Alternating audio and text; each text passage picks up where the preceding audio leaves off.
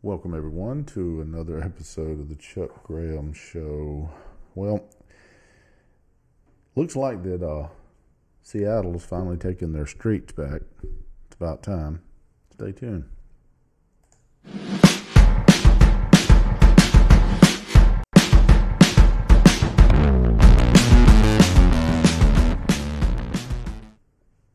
Welcome back. Okay, so I was watching the news today, and I saw the Seattle mayor, taking the streets back. I don't know why it took her so long, because the bottom line is that they should have done this the day of the protest, and any kind of destruction of private property or public property. That protest needs to be shut down. And I'm going to address a little bit about the gun owners in Missouri, St. Louis. I hate to tell you, people, you have a curtilage around your property, and you have every right to defend your property and yourself. And I'm glad it didn't result in anyone's death, and I'm glad that they weren't stupid enough to try to charge at those folks. They could have probably done a little bit better job of handling their weapons, but neither here nor there. And until you're in their situation, you really can't sit there and judge. But here's the thing, when it comes to all these riots and protests, and all this is just nothing but anarchist. Black Lives Matter is nothing. It doesn't match its namesake. It is a Marxist organization, and they make no bones about it. Them and Antifa both are hell bent on the destruction of this country. So, but anyway, I just found it ridiculous. And where was the sheriff in all this? If it's like it is here, he's the chief law enforcement officer of the county. Where was he? Why didn't he deputize some folks and go in and shut that stuff down? Wouldn't have took much. Didn't take them long to do it. And and I'm gonna tell you, unless you've done that job, unless you've been a cop, unless you've made arrests, you have no idea what those people go through.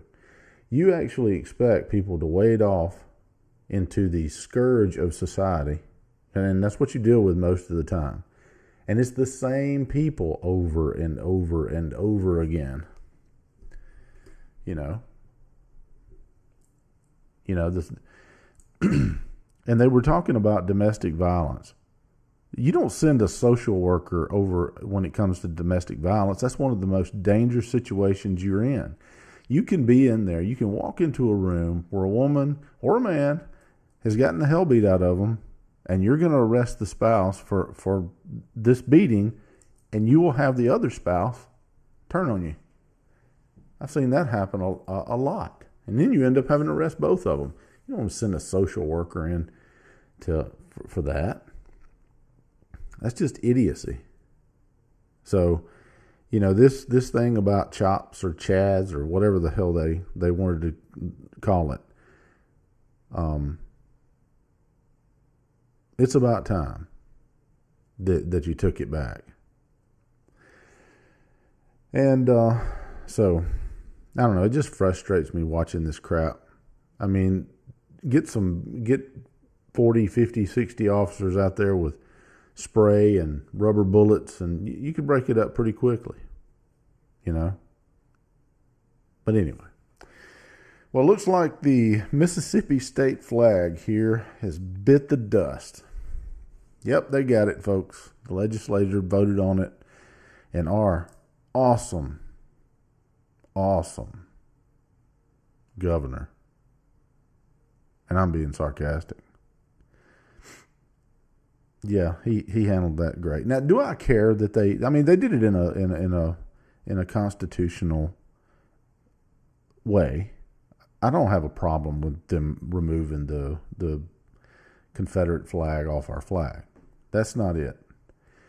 But like I said in my last show, that there were 2001, I believe, there was 64% of the people voted to keep it. And I know that's not how you run a constitutional republic. That's more like a democracy. But the point being is they put it up on a referendum and the people wanted to keep it. I don't think you're going to magically change people's hearts.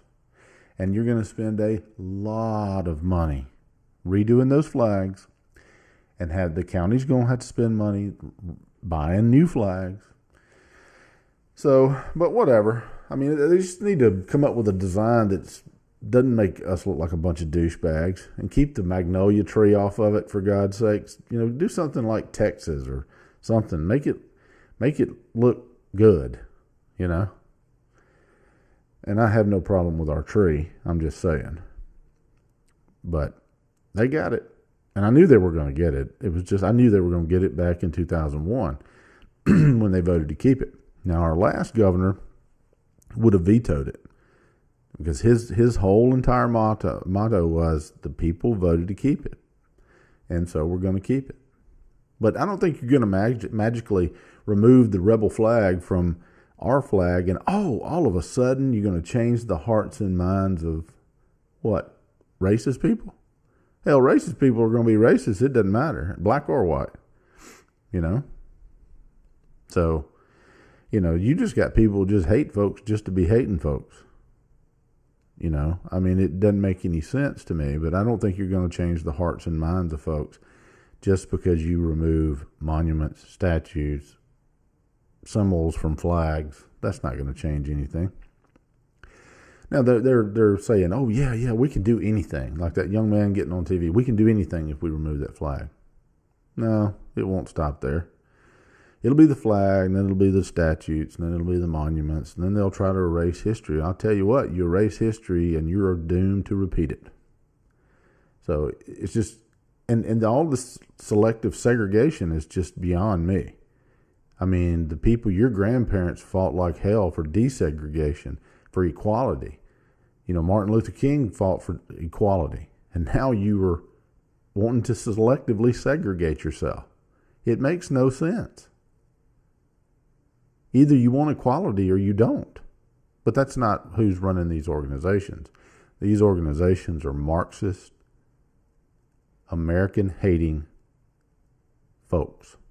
They don't give a crap about black lives.